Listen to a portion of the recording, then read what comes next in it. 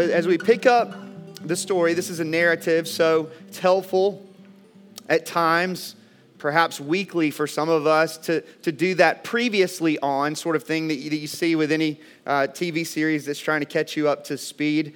As we pick up this morning's passage, Jesus has just shared the Passover with his disciples, the last in a long line of Passover meals, looking forward in anticipation to a future hope.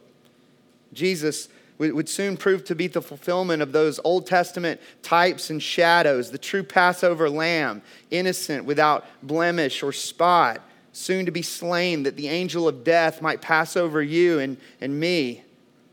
A meal not only looking back to the redemptive work of God in the story of the Exodus, but too looking ahead to the redemptive work of God in the greater Exodus that Jesus would establish by his blood.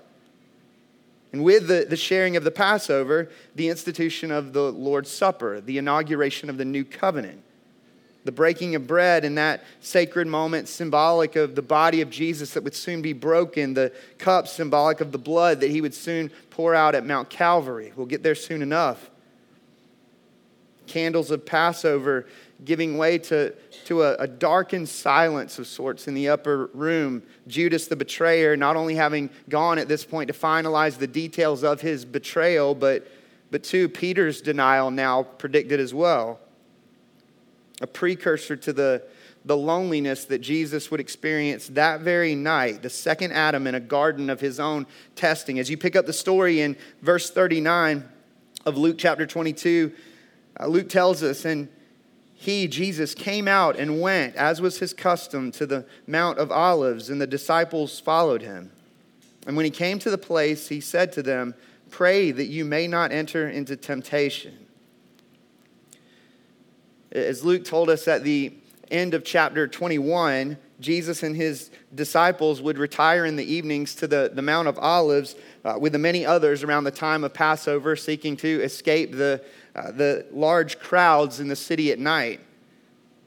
The other synoptic gospel accounts, Matthew and Mark, helping to fill in the details and declaring that this scene takes place in the now famous Garden of Gethsemane, as Jesus commands the disciples to pray against temptation. We don't get any more clarity as to what that means. Perhaps the temptation to sin on their part, perhaps a moment of testing to come.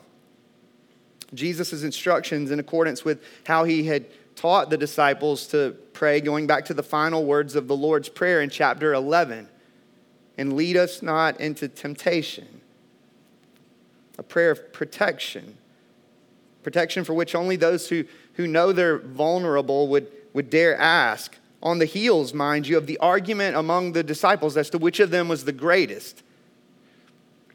Verse 41 goes on to tell us, and he withdrew from them about a stone's throw and knelt down and prayed, saying, "Father, if you are willing, remove this cup from me.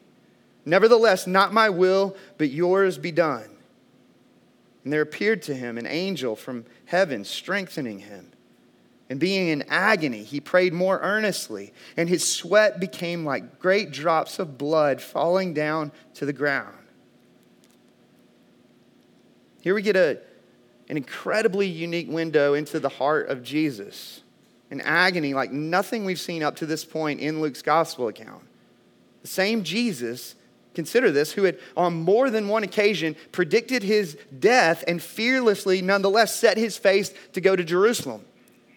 The same Jesus who had earnestly desired to eat the Passover with his disciples, though he knew the symbolism that he was the true Passover lamb whose blood would soon be slain.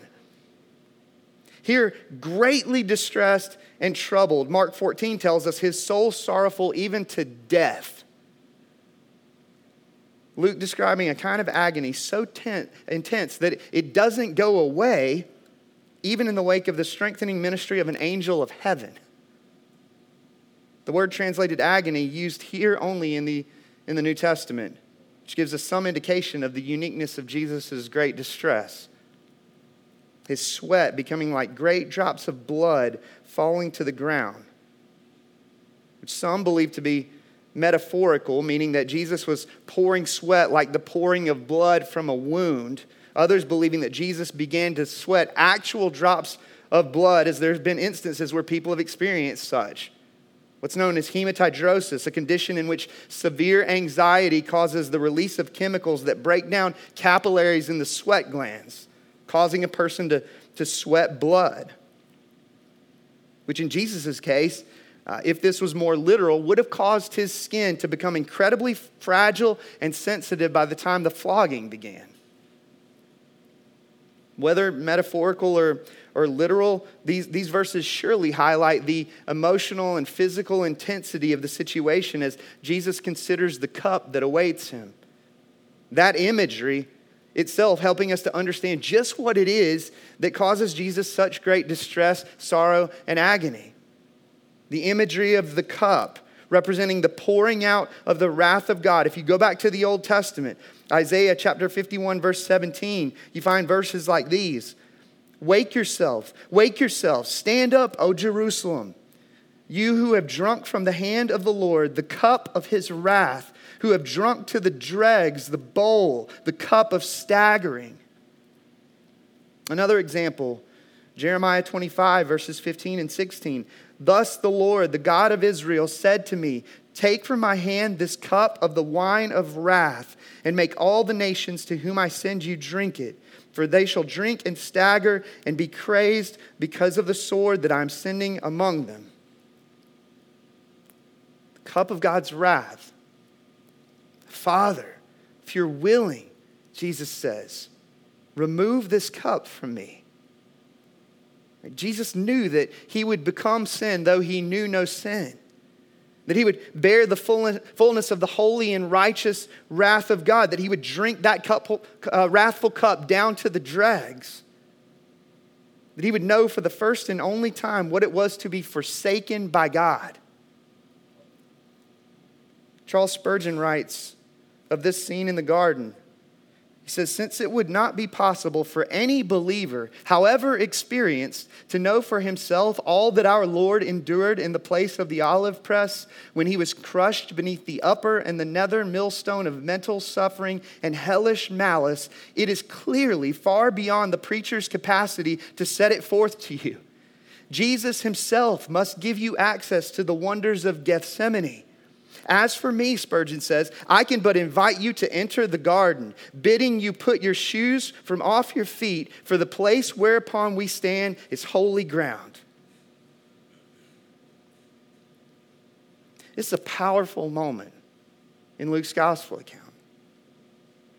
We could never possibly know for ourselves all that Jesus endured in the garden that night. The agony of the thought of bearing the fullness of the righteous wrath of God, of drinking that dreadful cup down to the very last drop. Jesus wasn't seeking to disobey the Father's will and praying that such a cup might be removed from him. But in his humanity, he longed not to drink that cup if there might be any other way. Nevertheless, not my will, but yours be done. That Jesus wanted the Father's will more than anything. Even in the midst of the agony and sorrow of the garden. The second Adam having come to do what the first Adam failed to do. As Jesus passed the test in obeying God in the Garden of Gethsemane, where Adam had failed the test in disobeying God in the Garden of Eden. The Bible, it's not a bunch of piecemealed stories just haphazardly put together. It's one great story of redemption, and Jesus is the hero from beginning to end. Verse 46, and when he rose from prayer, he came to the disciples and found them sleeping for sorrow. And he said to them, why are you sleeping? Rise and pray that you may not enter into temptation. Notice it's the second time Jesus has commanded the disciples to pray in this passage, bookending his own perfect obedience with their failure to obey. In this case, failing to wield the weapon of prayer, though happy to wield their swords, as we'll see in just a moment. Like Adam, having failed their own test. It's an incredibly relatable moment for any of us who know what it is to fall asleep on Jesus, so to speak. He continues, verse 47. And while he was speaking, there came a crowd, and the man called Judas, one of the 12, was leading them. And he drew near to Jesus to kiss him. But Jesus said to him, Judas, would you betray the Son of Man with a kiss? The word translated to kiss comes from the Greek word phileo, which can also be translated to love. A kiss in Jesus' day is in many cultures seen as a gesture of honor and affection, a sign of esteem and love in the greeting of a rabbi by his disciple. That kind of prearranged signal meant to identify Jesus in the dark of night, not only one of great irony, but of glaring wickedness and hypocrisy on Judas's part. Judas, would you betray the Son of Man with a kiss? Are you that heartless? Are you that cold and callous? It's a question that would haunt Judas in the hours to come. Verse 49, Luke goes on, and when those who were around him saw what would follow, they said, Lord, shall we strike with the sword? And one of them struck the servant of the high priest and cut off his right ear. I'm not sure we can really call it a question, verse 49, because Jesus never truly had a chance to answer. Not before Peter, identified in John's gospel account, chops off the ear of the high priest's servant. Perhaps courageous and yet senseless nonetheless. In the words of one scholar, Peter's reaction was natural. The all too natural reaction of mere human nature unprepared by prayer. Jesus' response, verse 51, he said, no more of this. And he touched his ear, the high priest's servant's ear, and healed him. Can you imagine that moment? The healing of an enemy as Jesus restores the ear of one of the very men having come to arrest him with an aim toward crucifixion. Not only an act of great compassion, but a display of divine power and authority, leaving any and all in the garden that night without excuse. And yet not only the performing of a miracle, but too, the fixing of a mistake made by the blundering Simon Peter. Jesus would go on to say, John 18:36, if my kingdom were of this world, my servants would have been fighting that I might not be delivered over to the Jews. They'd be chopping off ears if my kingdom were of this world, paraphrase. But my kingdom is not of this world, Jesus would go on to say. Peter, right here in this moment, threatens Jesus' ability to make such a claim with the senseless wielding of his sword. And yet, as is the case with our own prayerless mistakes, Jesus brings healing where there would otherwise be grief and pain. Luke continues, verse 52, Jesus said to the chief priests and officers of the temple and elders who had come out against him, have you come out as against a robber with swords and clubs? When I was with you day after day in the temple, you did not lay hands on me. But this is your hour and the power of darkness. Consider this, the irony of what's happening in this moment. Those having come to arrest Jesus could have done so in the light of day. That is, had they not feared the people. Here, treating Jesus like a robber, numbering him with the transgressors, going back to verse 37, all the while proving themselves to be the lawless ones. Right? Jesus' question here, exposing them for having stepped outside the bounds of true justice in seeking to make their arrest in the dark of night. Like a pickpocket in a darkened alley, these men. Jesus exposing his very own captors as the guilty ones. John 3:19. And this is the judgment. The light has come into the world, and people love the darkness rather than the light because their works were evil. Here in narrative form, we have an example of that.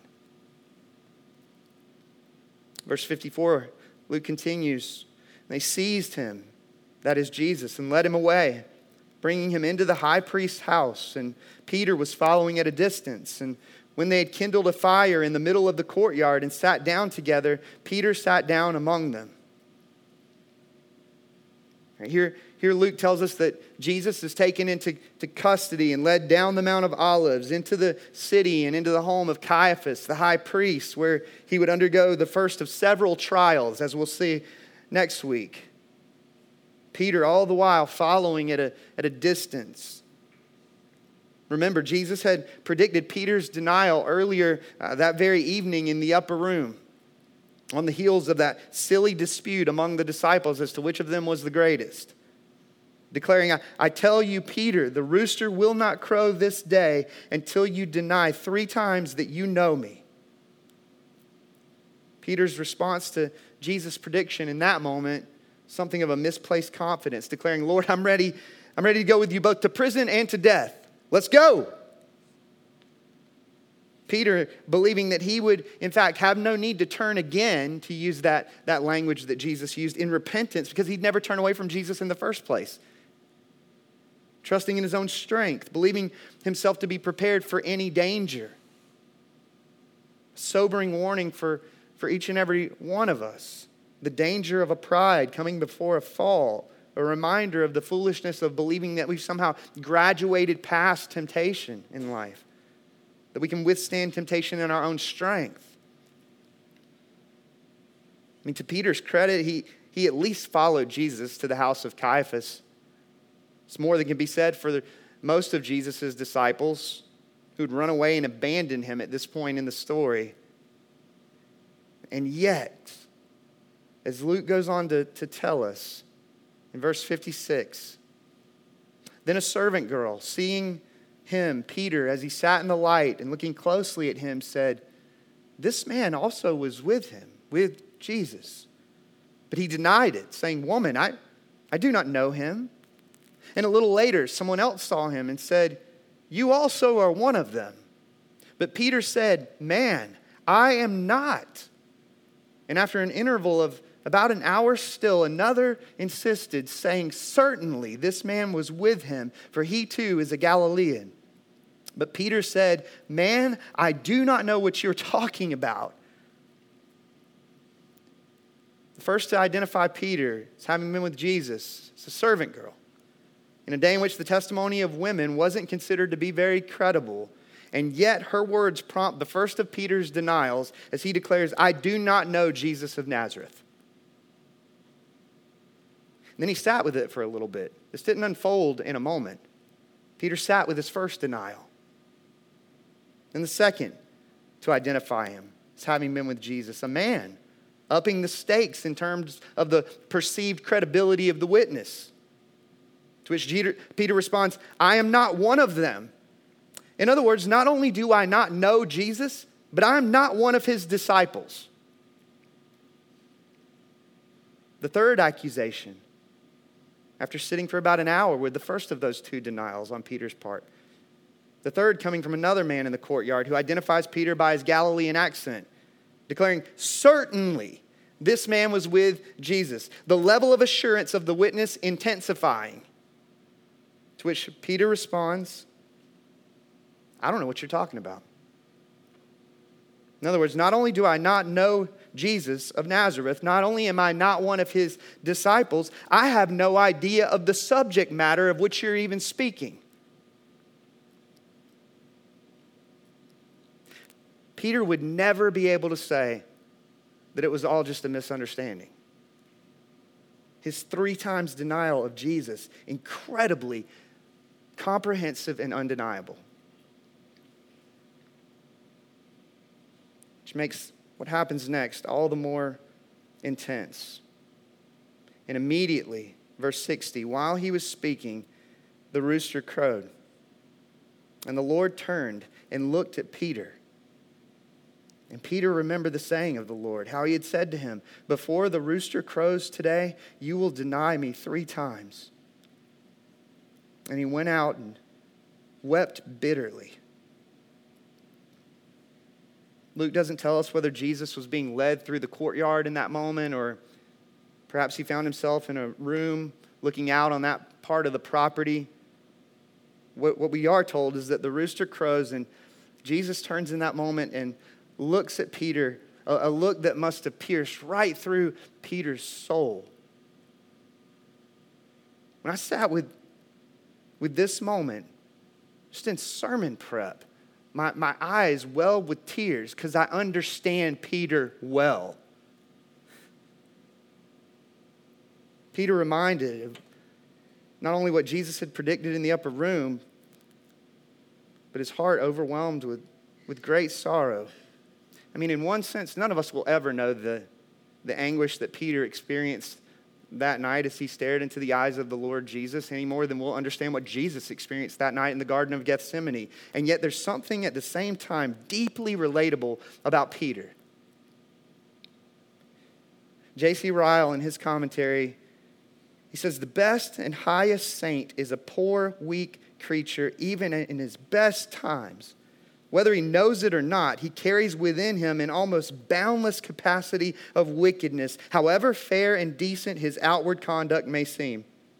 There is no enormity of sin into which he may not run if he does not watch and pray, and if the grace of God does not hold him up. When we read the fall of Peter, he says, we only read what might possibly befall any of ourselves. Let us never presume, let us never indulge in high thoughts about our own strength.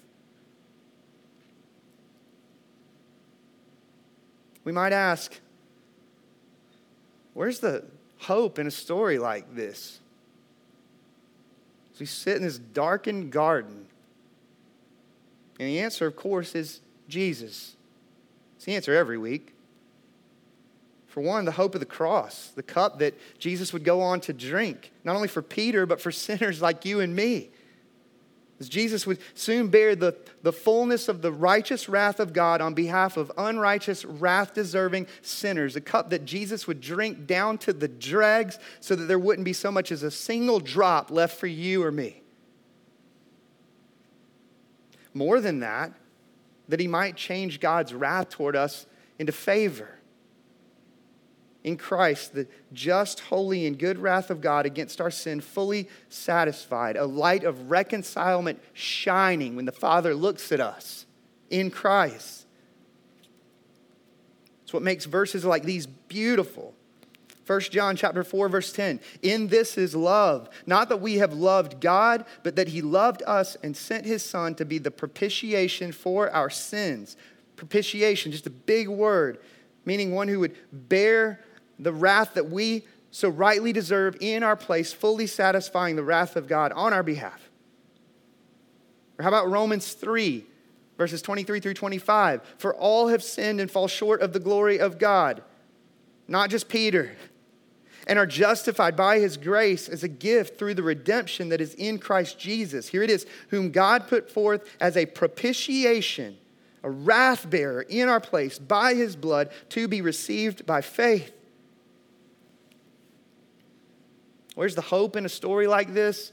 For one, the hope of the cross, the cup that Jesus would go on to drink for sinners like you and me. And two, the hope of intercession. Jesus, our great high priest and advocate. Remember, Jesus had not only predicted Peter's many denials, but two, had promised, if you look back to verse 32, that Peter would turn again in repentance and would strengthen the other disciples in the days to come. That by Jesus' own intercession, Peter's faith would not fail. As we talked about last week, it's the great hope of the book of Hebrews. And with it, the hope that our own faith will not fail. Namely, that we have in heaven a resurrected and high priest who lives to make intercession for us, who ministers for the church in heavenly places right now. Hebrews chapter 7. Shared this passage last week, verses 23 through 25. The former priests, the priests of old, leading up to Jesus, were many in number because they were prevented by death from continuing in office. But he, Jesus, holds his priesthood permanently because he continues forever. Consequently, he is able to save to the uttermost those who draw near to God through him, since he always lives to make intercession for them.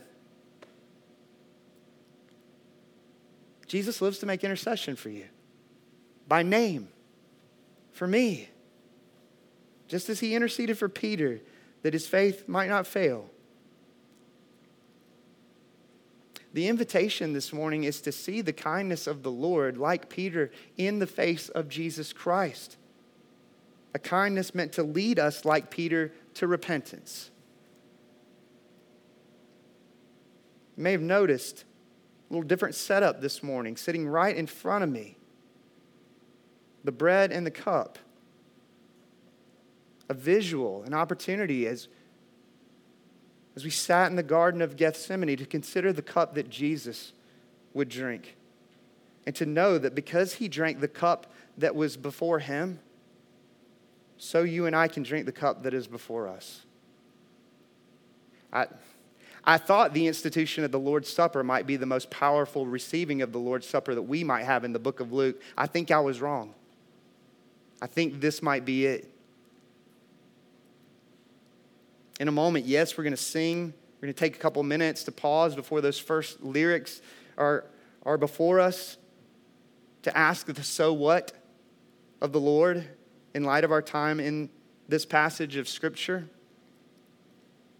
And then we'll join in our collective song together, sing the praises of Jesus, who's worthy of our praise, our high priest and intercessor, the one who drank the cup of God's wrath down to the last drop for you and for me. We'll also, over these last three songs, have an opportunity to receive of the bread and the cup. If you're a Christian, that meal is for you. If you're not a Christian, I'd encourage you not to partake of those elements, but that your next step would be one of turning to Jesus in repentance and trust in him for the forgiveness of sin that can only be found in him. But if you are a Christian, we take the bread representing the broken body of Jesus, dip it in the cup representing his shed blood. Just consider the imagery of the cup. Take yourself back before you receive of those elements all the way to the very first garden. See Adam failing. Look into the face of Peter and see something of yourself. Look to Jesus, the second Adam, who perfectly walked to the cross with a record of righteousness and obedience that he might die on behalf of sinners, the sinless one.